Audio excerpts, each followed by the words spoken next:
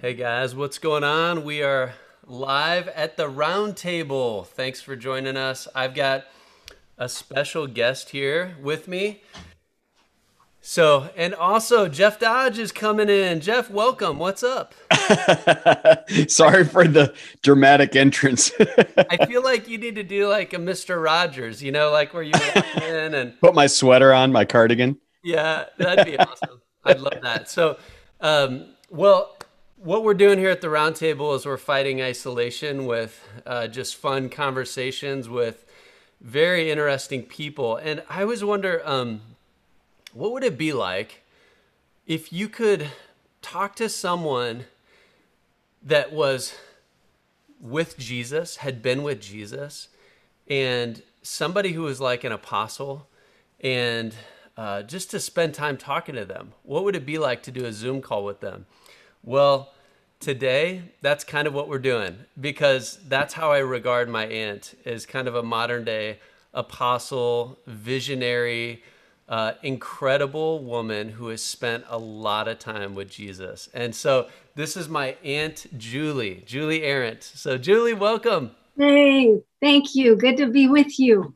Yes. Well, I hope that you guys are ready to be encouraged, because this is going to be a special time, and I'm looking forward to just talking and seeing where God takes us. But you guys actually, Julie, have you met Jeff before? Do you guys? Yeah. I feel like maybe I have. His face is familiar since I watch your podcast. Yeah. So he's famous to me. Yeah. So Jeff, you're going to get to know my Aunt Julie too, along with everyone Look else. forward to it. Yeah, you're legendary. You're legendary. I feel the same way. Like I feel like I know you because I keep hearing, the stories. But I think we did meet like years ago, maybe even in Ames or something. But anyway, Yeah, I think here we so. are. Yeah. All right. Julie, give us your backstory. Just, how you came to Christ, and we're really going to talk about your passion and how you got that, what that passion is, and how you got that. So, yeah, if you could just share a little bit. Sure.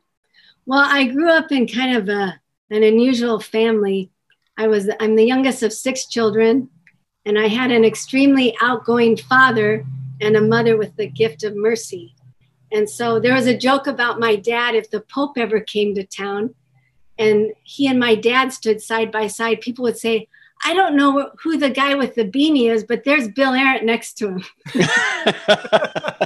So he was so outgoing. And I learned the source of their extraordinary lives when I went to a Bible camp. I heard the story of a young boy who, in his particular country, he had committed such a serious crime, even as a young boy, that he was to be punished so severely, maybe even put to death. And his mother asked the judge, she said, I'll do anything to save my son. What can I do? And the judge said, the only way you could save him is if you were to exchange your life for his. And in the same way, you should be punished for your sin, but Jesus gave his life for you. So as a young 7-year-old, I ran to the front of the chapel and asked Jesus to save me and thank him for paying his life for mine. And then God filled my heart with his love. And I saw the source of the radical lifestyle of my parents after Bible camp and experiencing the love of God myself. Wow. That's awesome. Julie, I would love to hear your kind of the journey of you getting a passion for international students and what the progression was. So first of all, take us to like from high school to college. So you're from Omaha, and then you went to college up in Minnesota? Yes, I went to college. Can I go back to a 12-year-old experience that changed my life? Yeah. Okay, Absolutely. so when I was 12 then, my oldest brother, Bill, led a young nursing student to Christ. Her name was Barb Sorensen. And on Sunday afternoons, he would bring her to our home for dinner. We wouldn't eat her for dinner. She would join us for dinner. And she shared with this awkward 12-year-old Julie, listen to this Bible verse, and this gospel of the kingdom will be preached to the whole world as a testimony to all nations, and then the end will come. She told this awkward 12-year-old, Julie, wouldn't it be awesome to lead that last person to Christ to bring back Jesus? I said, yeah, that's what I want to do. So then from that point on, I was going to be a missionary to Africa. That's what you did if you wanted to bring back the king. So then that's when I went off to Bible college and studied missions, planning on being a missionary. It's amazing to me. I mean, I was not raised in a gospel preaching home, you know? So when I hear stories like yours, Julie, where you still have a vivid memory of these peak moments, you know, of 7 years old and what the content even of the message was. And when you were 12 and it was like the Holy Spirit was like, I don't remember much of anything from when I was 7 or even 12, you know what I mean? But you have these vivid peak moments. It's just so remarkable to me. I'm not jealous because I'm grateful for what God did in my life and how he rescued me much later. But anyway, I think that's remarkable how you have such a clear storyline, even going back to childhood. It's amazing. It's cool. I grew up in a similar, so Julie and I both came up in the Christian Missionary Alliance. So Jeff, you're familiar with the CMA, but I remember as a kid, you know, I had some of those same experiences as a 12-year-old going to the conferences, and it's the Christian Missionary Alliance. So it's very missions focused and loving the nations. And Friday night was the altar call to give your life to Jesus. Saturday night was the altar call to give your life to go to Africa or wherever, you know, and it was very the emphasis. And I'm so grateful for that, to see the mission of God. So Julie, you went from kind of those experiences, and then, how did you end up in Minneapolis? So I went to Bible college in Minneapolis. At that time, it was called St. Paul Bible College. And I thought, well, I'll, of course, study missions. So it's called missiology. So I studied missions. And then I came back. I went to seminary and studied cross-cultural communication. And then in order to make my last preparation to go overseas, I had to work in a church for 2 years. So my home church, it was a small alliance church called Lake Forest, hired me. And when you work in a small church, it's kind of wonderful. I got to do everything. I worked with children, I was the children's director, junior high, senior high, youth director. I was one of 2 pianists, one of 3 soloists. And then on the side, I asked him if I could do a little bit of international ministry. And that was and right before that, in the late 70s, Russia had just invaded Afghanistan. And my father was in a grocery store and he saw a handsome, dark, wavy-haired gentleman. He said, hello, excuse me, where are you from? And the man said, I'm from Afghanistan. He said, Afghanistan? I've never met anyone from there before. Would you come to our home for dinner? So he came to our home. And it turned out he was the advisor to the king of Afghanistan and also the governor of the 2 major cities. And week after week, he would come to our small alliance church and they'd sit in the front row and he'd hear the gospel. Pretty soon, his daughter came to live with him. Makes me cry. And in the evening, she'd knock on my door and say, Julie, what are you doing? I'd say, well, I'm reading the Bible. Do you want to join me? And there, this girl from a 99.9 Muslim country from the king's cabinet would climb onto my bed and we'd read the Bible for the first time. And I think, God, you're so awesome to bring this girl from a closed country to the United States to my room to read the Bible for the first time. You're so awesome, God. But I was going to Africa. And I told my brother, Jack, well, Jack, I'm finishing up all my requirements. I'm going to Africa. He said, Julie, look, weekly, you and mom and dad, you have Japanese, Chinese, Afghans, Argentinians. You have all these people coming to Christ. If God wants you in Africa, by all means go, but be sure you're not stepping over orphans to start an orphanage somewhere else. So I started fasting and praying that God would show me if I should go to the nations or reach the nations here. And that's when I received a call from a large church in the Twin Cities, Grace Church. And the pastor said, Julie, we have 10,000 internationals in the Twin Cities and 3,000 people in our church. Would you come and mobilize us to reach the nations here? And I knew that that was God's confirmed call on me to reach the nations that God had brought to us. Wow.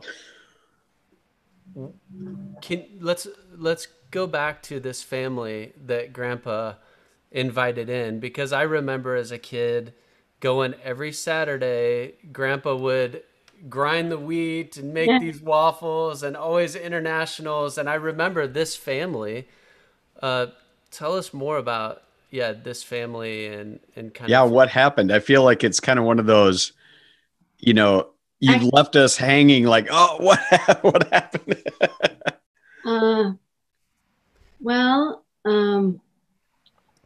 Actually, I just got news this morning that the mother passed away. So they've all heard the gospel many times. I'm still in close contact with the daughter. One of the daughters became Miss Nebraska. I helped her enrolled in classes at UNO. She became Miss Nebraska USA. And actually during that time, Ed Noble and I brought Ravi Zacharias to UNO. And so I introduced this Afghan family, the daughters, to Ravi, and we had dinner here. And I remember my dad went on and on about how beautiful the daughter was, Miss Nebraska.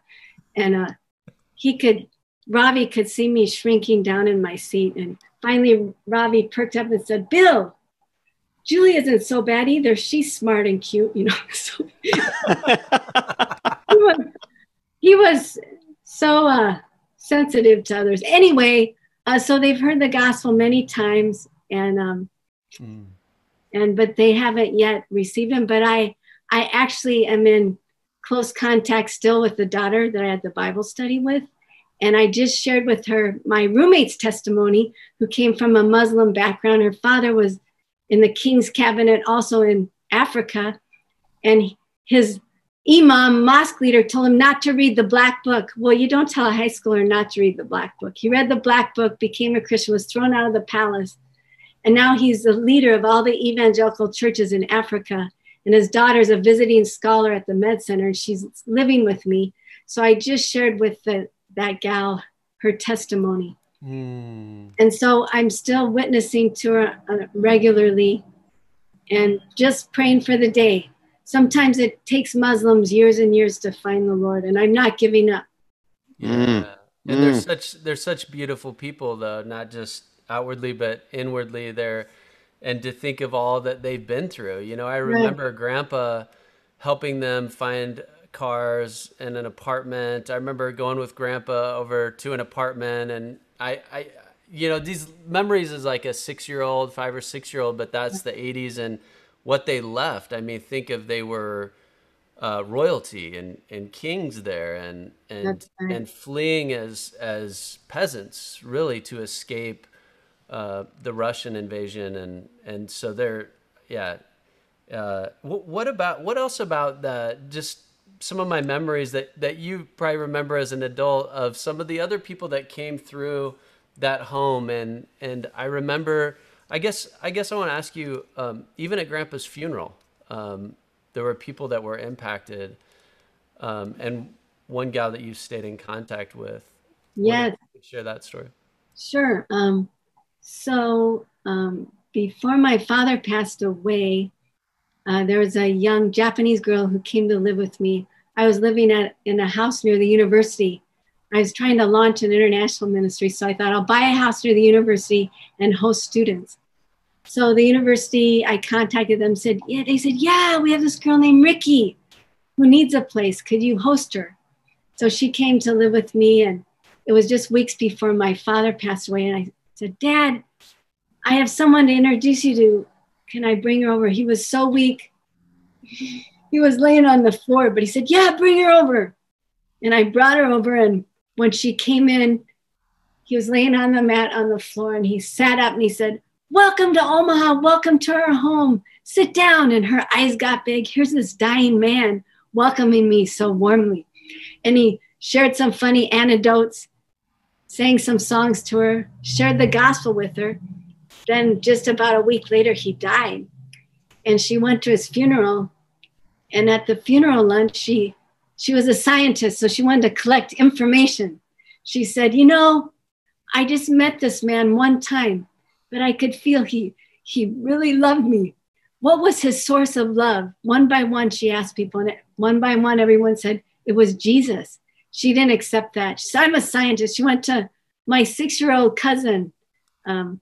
She said, what was his source of love? And she gave her a cartoon track, and she gave it to my cousin Marilyn. She said, here, read this to Ricky. So there at the funeral lunch, through a cartoon track, the scientist gave her heart to Jesus. And before my father died, he said, Julie, just remember, if just one person comes to know Christ at my funeral, it's worth it, Julie, it's worth it. And he raised his hand to heaven. He said, God, use my life, use my death, bring people to you. So I'm sure he'd say, yeah, Julie, it's worth it. Wow. While we're talking about Grandpa, I remember, he'd always be going to thrift stores and taking us around in his little Volkswagens. And we could never get out of the thrift store because he'd always be sharing the gospel with somebody, and we're pulling on his pant leg. Let's go. And he always had a big packet of names, little papers in his pocket, and they would be names of people that he was praying for and had shared the gospel with, and going to the longest grocery line so that he'd have more time with that person to share Jesus with them. And there's a lot of Grandpa Bill stories. But I wonder if you could just thinking about Grandma Rena doesn't get a lot of notoriety, but one of the things that I love about her life is she had something toward the end of her life as well. And that was one of the things, my grandma into her 90s. Was she 95, 6? Just sort of 99 when she died.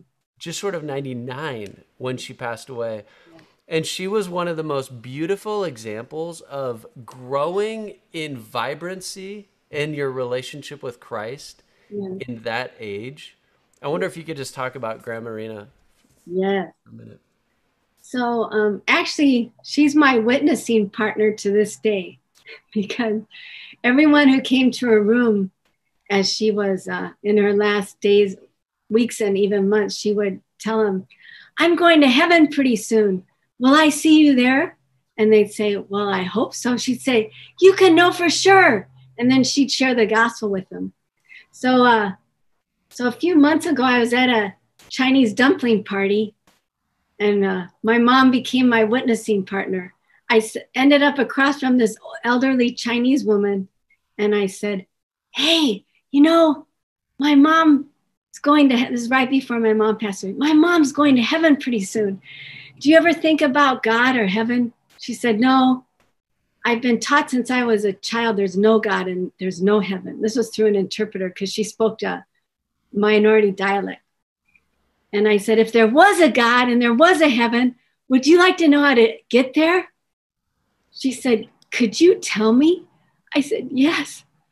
I said, first, heaven's a free gift. We can't earn it. We don't deserve it. It can only be free because we're all sinners. If I point to you and say, you're a sinner, look, I have 3 fingers pointing back at me. I'm a way worse sinner than you.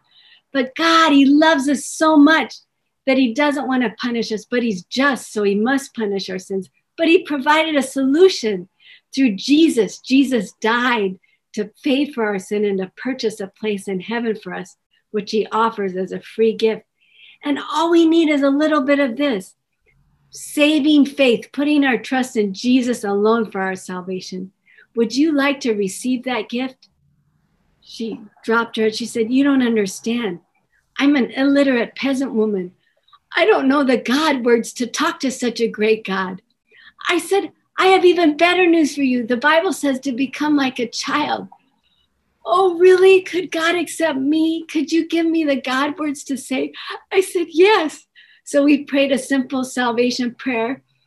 And with tears running down her face, she said, now I have peace. Now I have peace. So then a couple weeks later, I asked the hostess, hey, do you have that elderly Chinese woman's contact info. I'd like to follow up on her. She said, I don't. She was just visiting her son. And so I started praying for her daily. And I went to the Chinese church to see one of our students get baptized. He got baptized. Then a little old lady walked up. She said, yes, I was at a dumpling party and this foreigner told me that there was a God who created me and loved me and his son died for me. So I gave my life to him and I want to be baptized today. And I looked, that was the old lady. I got to watch her baptism. I saw the rest of the story. And then the Chinese church gave her the audio Bible in her dialect. So God has the best follow-up plan. So if you're at a party, Chinese dumpling party, God will provide an interpreter for you. Be bold, share the gospel. Wow. Oh my word. Well, you first have to be open to go into those kind of places. That's what's cool. You don't happen upon a Chinese dumpling party. Like you put yourself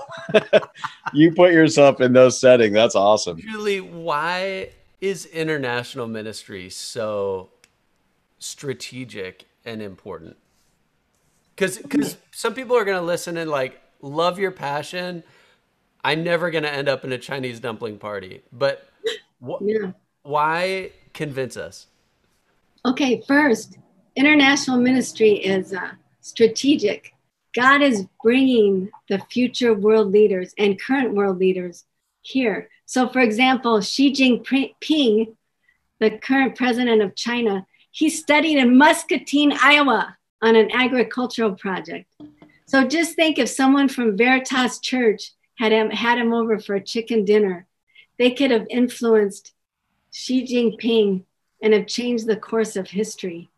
Fidel Castro studied here and he was shunned by Americans. He said, when I go back to Cuba, I'm going to get back at those cold-hearted Americans. What if someone would have befriended him? But on the other hand, Anwar Sadat from Egypt, he was warmly embraced. And he said, when I go back to Egypt, I want to build a bridge to the United States. So only 1 out of 5 international students ever makes it inside of an American home.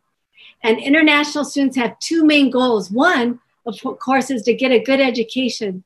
And the second is to make an American friend. And you know what?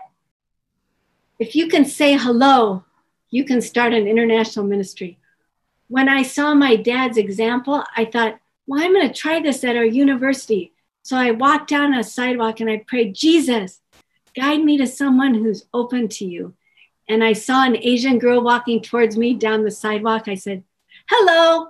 And I kept walking. She stopped, spun around. She said, hello? I said, yes, hello. She said, did you say hi to me? And I said, yes. She said, do you know me? And I said, no, but I'd love to. She said, really?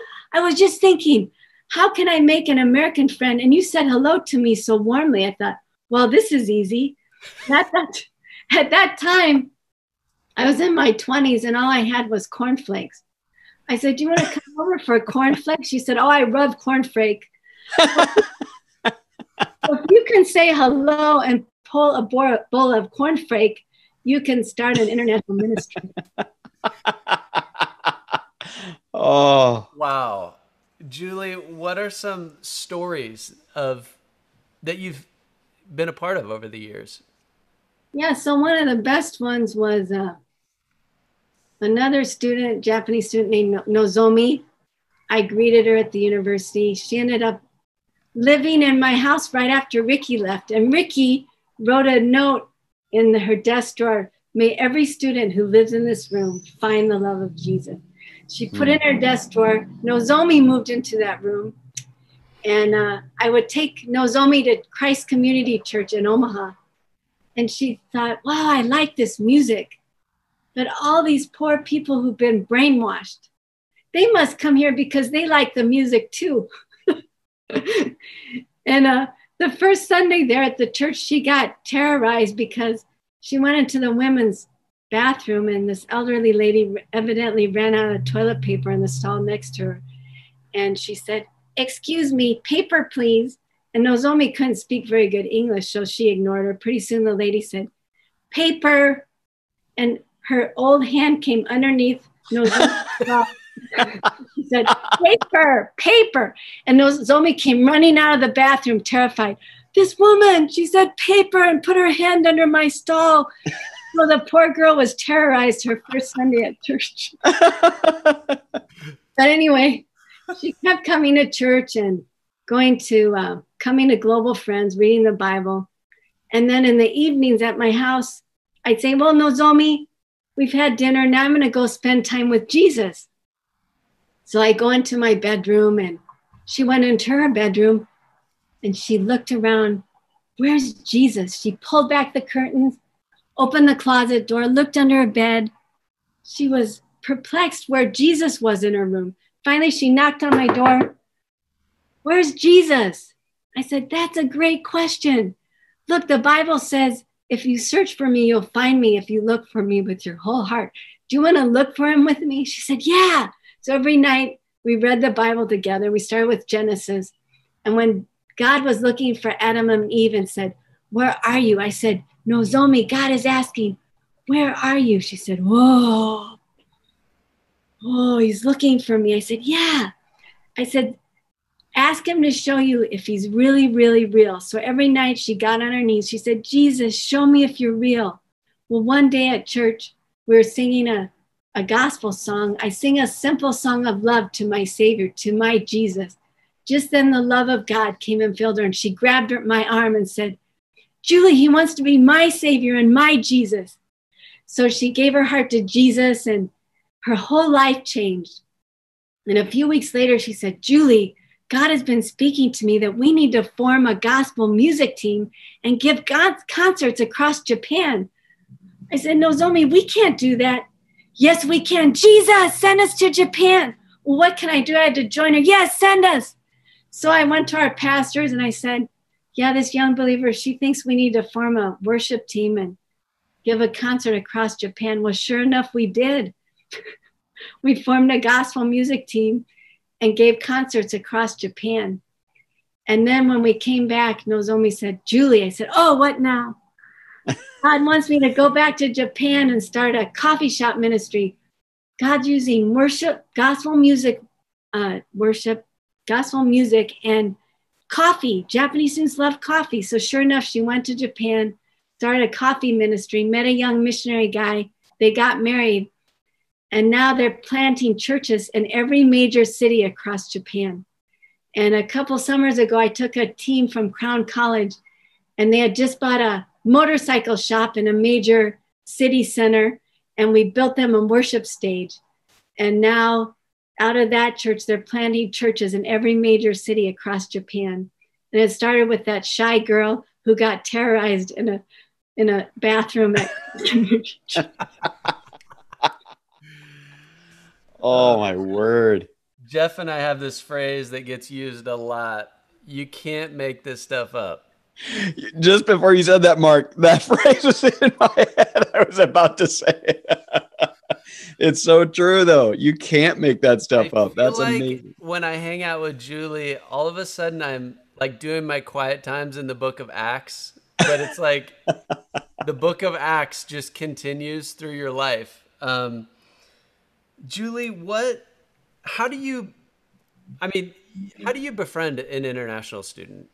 You know, what practically for somebody, if they wanted to do this, how would they do it? Maybe they're a college student, or maybe they're a family, someone in my stage or Jeff's stage, you know, how would we do that? Let me start with a college student. So a college student is very strategically placed to reach international students. And most international students feel like they're invisible to other college students. So if you're a college student, it's highly likely that you'll have an international in your class. So if you say hi to them, offer to study with them, have lunch with them, eat with them, invite them to play volleyball. So what's so beautiful about international ministries, you include them in what you already do, you know, because they so want to be your friend. That's their main goal. Education, that may be a secondary, but they want to be your friend. So you have the advantage. So the chances are 99.9% that they would want to be your friend. If you're a family, you can contact either the university advisor and say, hey, my family and I, we went to Africa and visited an orphanage. Do you have an African student that would like a friend? How can we serve you? How can we serve the international office? Or if you have someone at your church that coordinates it, ask them how you can help them. A lot of cities have a friendship partner program where you can get matched with an international student. Global Friends in Omaha, in Nebraska, we can match you. And now we're in Bellevue and Lincoln and Okoboji, Iowa. And in Iowa, there's ISI, there's the Salt Company. You have an international ministry, so we'll help set you up. Yeah. Tell us about your ministry, Global Friends. What is that? So our ministry of Global Friends, we bring in, build up, and send out internationals to the nation. So we start out with crazy fervent prayer. We pray and pray and pray every Wednesday morning. We pray all Wednesday morning that God will guide us to the least reached people groups and give us opportunity to share the gospel with them. Then we make noise for Jesus by blessing the internationals in our city. So we make noise we have a big welcome party at the beginning of the year. We have 150 students show up for this picnic, and all these churches come and bring free food. Then the next day, we take them boating all day. So we just love them, make noise for Jesus. And then the subsequent weeks, every Friday, Saturday, and Sunday night, we have these big home gathering with up to 120 students we fit in John Alford's house. And we feed them, and then they can choose. We play a fun game, and then they can choose to practice English or discover the Bible. And we have an average of one each unreached people group a month who comes to faith in Christ. Just 2 weeks ago, we had 4 Chinese doctors who gave their lives to Christ just before returning to China. Mm. Wow. So that's our strategy. How long have you been doing that, Julie, with that organization, and what's? So Global Friends, I started 13 years ago. Okay. So I work with a lot of churches, but I've been doing it since I was 26. I won't say how many years that's been. Just a few. And 35 years. One of the things I hear you do a lot is, and I was actually talking to my parents about this yesterday, like my mom was saying that you will often use other people's testimonies or stories to help you connect with someone. Because sometimes we often think, oh, my story is not that compelling, or I don't know how to use my testimony in this situation, but you're good at using other people's, like even how you use Grandma Rena, like my mom's in heaven. Are you going to be with her? Or how do you think about that? Yes. So I do that all the time. So for example, with my Afghan friend, I use my current former Muslim's testimony to share with her. And then my default is my mom's. So she's my constant witnessing partner. So just actually a couple weeks ago, I was in Iowa visiting my sister, and I was, okay, this story is going to kill me. It's going to make me cry. So I was walking on a trail, and we came up alongside an 82-year-old. I guess it shows we're in pretty good health if we can bypass an 82-year-old. We can keep up with her. So we walked alongside of her, and she shared with us how her husband had died about a year ago, and we were sorry. And my sister knew her. She's one of her neighbors. And that's when I brought in my mom. I said, before my mom passed away, I could see such peace in her heart. And I said, she told everybody the reason behind her peace. Would you like to know the reason? And she said, yeah, what is it? And I said, well, it's as simple as A, B, C. A, we're aware we can't be good enough to please a perfect God. B, we believe that God loved us so much, he sent Jesus to save us. And C, we come to him, we say, Jesus, save me. She said, oh, that's so good. Could you write that down for me and bring it to my house? And I said, yeah, and better yet, can we pray for each other? Can you pray for me and I'll pray for you that we know this Jesus? Yeah. So I wanted to honor the 82-year-old and not just say, could you pray for me or could I pray for you that you'll find salvation? But I said, why don't you pray for me and I'll pray for you? She said, yeah. And so she prayed for me and I prayed for her and she accepted Jesus. Well, then I took her the ABCs. And then the next day I followed up. We invited her over and I taught it to her and we practiced it. And I said, who are you going to share this with? She lives with her 2 80-year-old brothers. And I could tell she got it because she said, she started crying. She said, I wish I had known this before my husband died. He needed to know this, but I can tell my brothers. So lead people to Christ and then teach them, train them to train others right away. Teach them a simple gospel, make it simple, reproducible. ABC. Can you give us those ABCs again? Yes. A, we're aware we can't be good enough to please a holy, perfect God. All we like sheep have gone astray. We have turned to our own way. B, we believe that God loves us. He loves us so much, he sent us a Savior. For God so loved the world that he gave his one and only Son, that whoever believes in him will not perish but have eternal life. C, come to him. Jesus, I come. Jesus, save me. And I told the old lady in Iowa, if you don't have to remember even the ABC, just remember to tell someone, just say, Jesus, save me. 3 words. She said, I can do that. Jesus, save me. Tell your brothers, okay, Jesus, save me. Wow. So Julie, you talk a lot about these people that are glad to have your friendship and conversations about Jesus. There's a lot of Christians who don't do that out of fear that they're going to be rejected or that they're going to have questions come their way that stump them, whatever. It's fear that keeps them from, being as bold and just courageous as you are.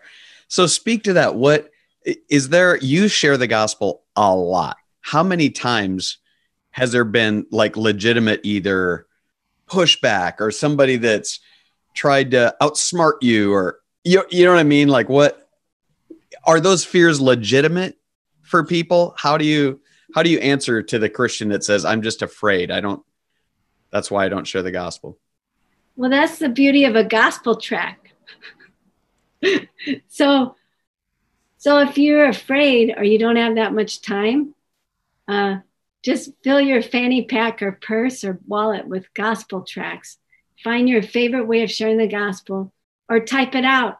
I typed out the ABCs and gave out 120 gift bags at Easter to all my neighbors. So I don't even have to see them, but they all have the gospel now, 120 of them.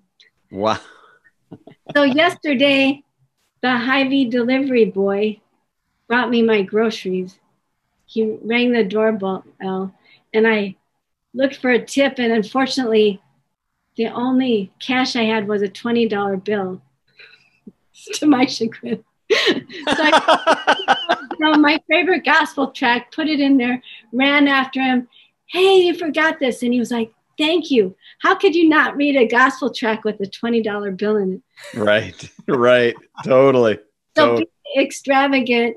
And if you're too afraid to share, fill your parcel with gospel, your favorite gospel track, or send it to your neighbors. So you don't have to say a word if you don't want to.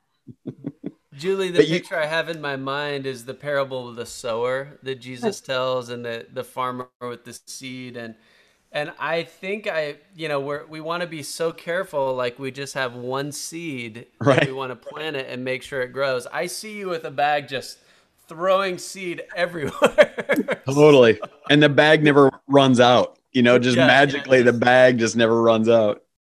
Right. Yeah. So if someone's a Christian, share them how to share their faith. If they're not a Christian, share the gospel with them. I had a pipe burst in my house, maybe a year and a half ago, and my ceiling was falling down. So I had to have a lot of captive audiences in my house. I had a drywall guy and a plumber. And anyway, So a lot of these guys that grew up in Omaha, grew up in the United States, I shared the gospel with them. Several of them, they'd never heard it before. They said, no one's ever shared this with me before.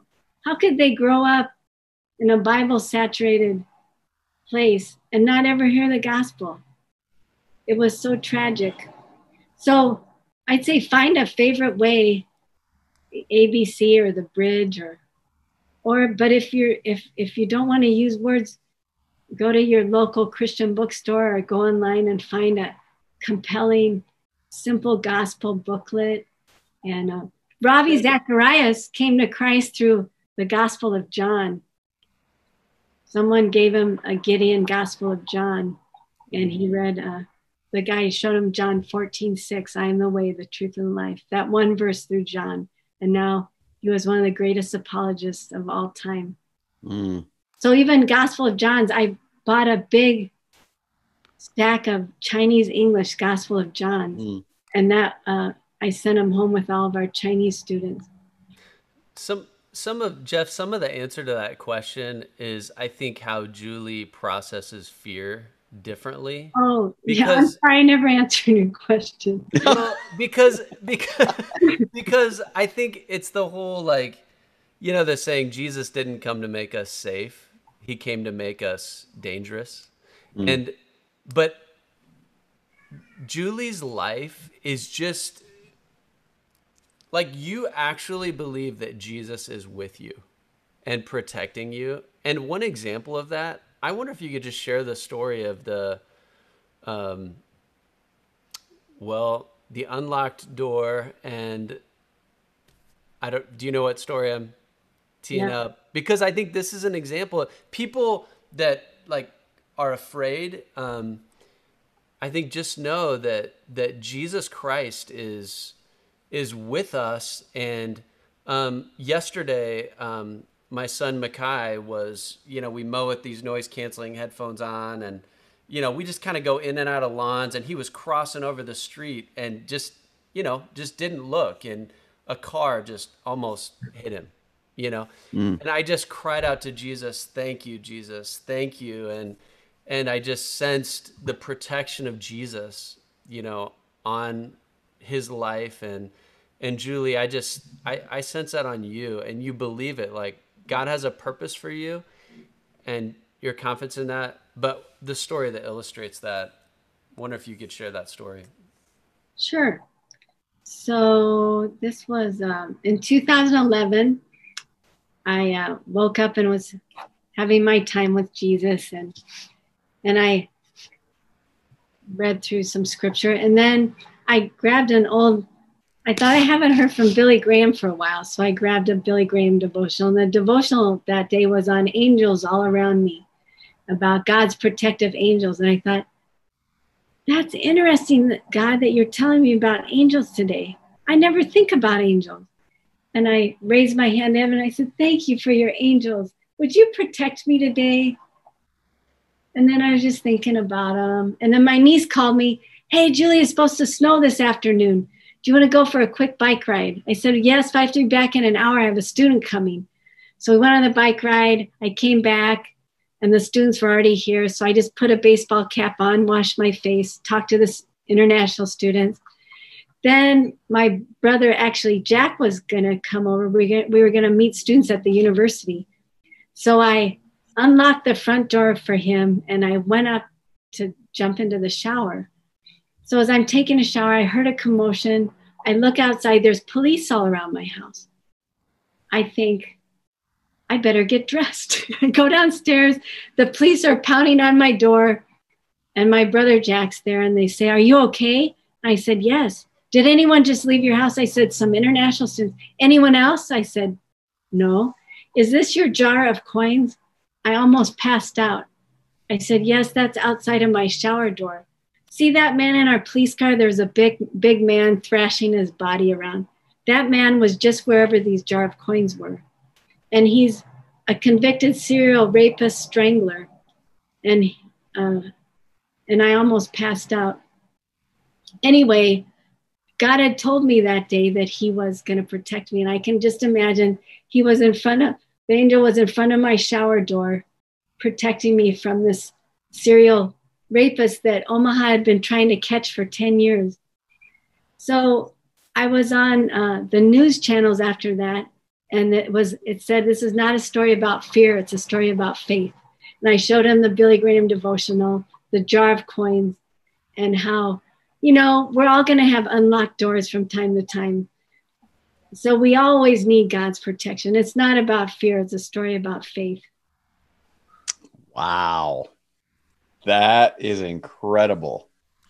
Don't you love the way that God supernatural, how many times you read something in the Bible and it's maybe fascinating or catches your attention, but you have no anticipation for why that particular verse or passage, has come to you that day or whatever. Those moments, which are pretty rare. I mean, God gives those as a real gift. I mean, especially something that extraordinary, but how God just so supernaturally prepares you. You know what I mean? If you're faithful to be in his word, prepares you for the unknown that you couldn't anticipate or imagine. That's beautiful. It reminds me of Psalm 34, the angel of the Lord encamps around he pitches his tent around those who fear him and he delivers them. Yeah. And I love that because even with the story of Micah, as he's crossing the street, I feel my heart get filled with fear over all the bad things that could happen, oh no, like that. In just a moment, my life could change. But I think God, even through that story, it's faith. God it's not fear. It's trusting that God is going to use us. And Julie, could you tell us some stories about overseas? I mean, I know that you had a story about, I don't know if you were on the Silk Road or where you were, and just some crazy stories in Afghanistan or wherever, but that's another kind of story of God's, protection on your life. And it's kind of a gross story. So if any of you are eating your lunch, I would shut it off for a minute. I was in Pakistan teaching English to Afghan refugees, and it was beautiful because I could see the glory of God through the Afghan hospitality, and I would tell them so, because when you're invited to an Afghan home, they'd feed you up to 10 dishes or 12 dishes. And I would tell them, God is the great host of heaven, but you Afghans, you're the great hosts and hostesses of the earth. I can see God through your hospitality, and that would go into the gospel through their hospitality. So one day I wanted to go into Afghanistan to visit my former students. So I asked a Canadian woman to accompany me. We hired a taxi. We put on our burqas, ate a big breakfast. Well, after 5 hours, we needed a bathroom. So we asked the taxi driver, Tashnab kujasti? He said, Tashnab nes. We asked him, where's the bathroom? He said, no bathroom. He was right where on the Khyber Pass, there's Russian tanks bombed out and little villages, but nowhere to use a bathroom. After another 2 hours, Tashnab kujasti. And he finally stopped at this military checkpoint with these Taliban-looking men with their long beards and AK-47s, and he negotiated with them. He made all the men file out of this building so this Canadian woman and I could go in and use the facility. Well, the facility, there was a rickety door, and the bathroom was a hole dug into the ground in the building. And I pulled back my burqa, centered myself, and my burqa slid down off my head into the fecal water. And I shouted, I screamed, and the Canadian said, you'll have to take it out and put it back on your head because we can't have they can't see that we're foreigners. So I pulled out my fecal burqa and put it back on my head. And for 12 more hours, I had fecal juice running down my face. Oh, no way. Oh. So you were totally covered, so they couldn't tell. Right. Wow. So, and so since then, actually, I've had problems with parasites since then because parasites filled my body and embedded themselves in my liver. But anyway. So anyway, but I'm still alive to tell the story. Happy lunchtime, everybody. Cheers. Yeah. Well, you, But it's worth it. It was worth it. I got to share the gospel with a lot of people in Pakistan and Afghanistan. wow. How much time?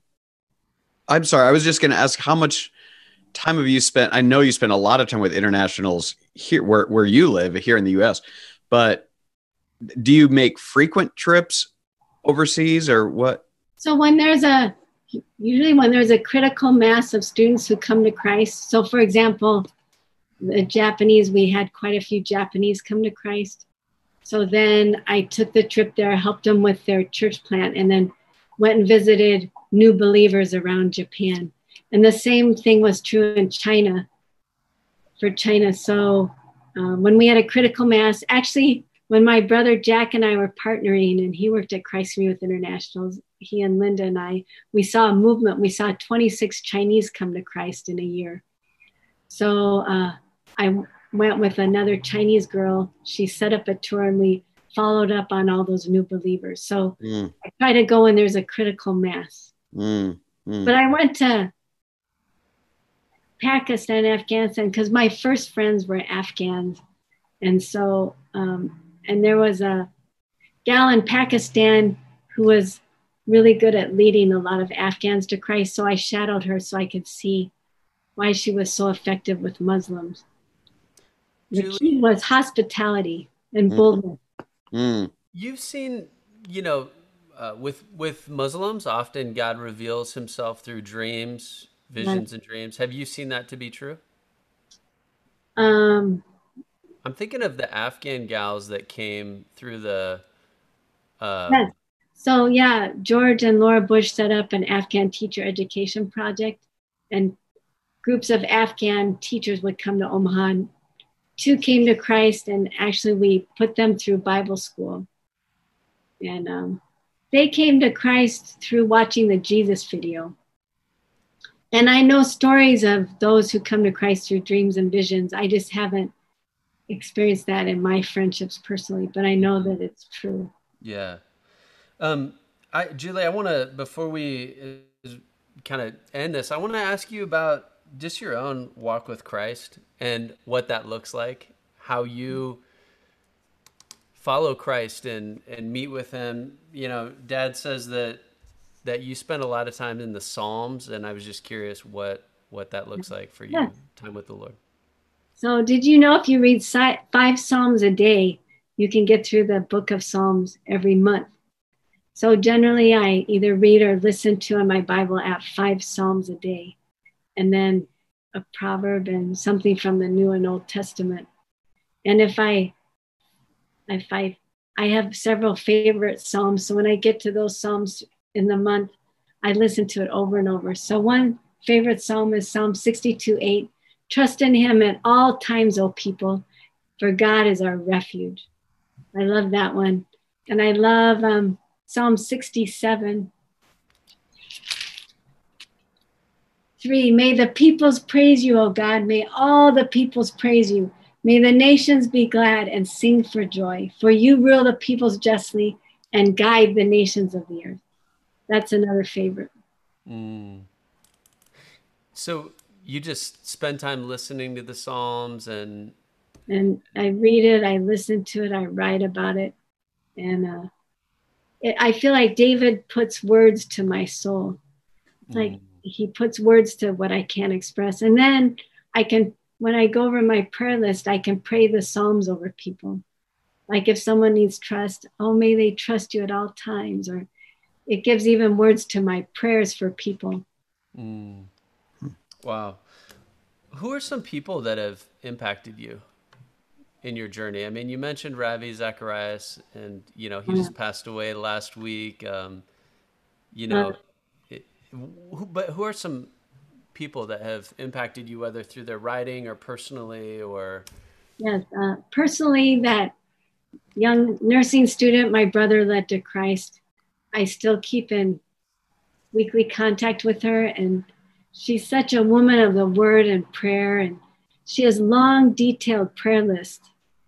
So I I like to go to Grand Island and pray with her. She was a missionary in Africa for years, and now she works with refugees. And I learned from her prayer life. She spends hours and hours in prayer every day. And so probably personally it would be Barb. And then probably as a preacher, John Piper. I have his app and I listen to almost daily. I listen to a John Piper sermon. And when I think of John Piper, I think of him shouting at me, "Don't waste your life. Don't pick up seashells in Florida." That's so true. So I just think, oh, I can never retire with John Piper on my app. Man, if you listen to a John Piper sermon every day, that takes a chunk of your day. I tend to wake up between 4 and 5 in the morning, so I have time. Wow. Julie, you've experienced a lot of churches and just experiences. And I guess I crave wisdom from older people. And my question to you is, what advice do you have to a young pastor, your nephew, for just, as I think about just pastoral ministry, and I don't know, what's your perspective and advice? Find people that you want to be like and hang out with them. And, your dad and mom, they're encouragers. And surround yourself especially with encouragers that will hold your arms up. Because the pastoral ministry is hard. I remember as a little girl, I grew up in a small Alliance church, and I felt like my dad was the encourager to these young pastors. I remember as a little girl, they'd come over and they would pour out their hearts to my dad. And he said, "Just so you know, I'm never leaving this church. I'm never leaving as long as you're here. I believe in you and I'll stand by you." And no matter how discouraged they were and wanted to give up, he never lost his faith in them. And those pastors today, out of that little bitty Alliance church, less than 100, one has become the denominational leader of our denomination. The other became the president of our denominational Bible college. And I think, what if he wasn't there encouraging them? I'm sure there would have been other people, but so surround yourself with encouragers and be that encourager. Like we say, encouragement can lead to a movement. And the last thing would be share the gospel all the time with everybody. And then right away, when someone comes to Christ, teach them how to share the gospel in a simple way. Keep everything simple and reproducible so it can multiply on, generation after generation. Julie, you have a lot of nieces and nephews that you love and pray for, right? Yeah. Do you know how many? What? You're all on my prayer list. I think I have more than 65, including the greats and great. So what do you want your legacy to be for them? What do you want them to remember you by? That it's all about Jesus. It's all about Jesus. Know Jesus, love Jesus. Find salvation in Christ alone and follow him with your whole heart. He's worth it. He's worthy. And I want to see you all in heaven with Grandma Rena and Grandpa Bill. That's the only thing that they would want. That's the only thing that I want. When we think about what we need right now is, we're needing the perspective of heaven. I think about Paul says, "For our light and momentary troubles are achieving for us an eternal glory that far outweighs them all." So we fix our eyes not on what is seen, but what is unseen. For what is seen is temporary, what is unseen is eternal. Though outwardly we're wasting away, yet inwardly we're being renewed day by day. I think about this putting on the scale the troubles of this world, the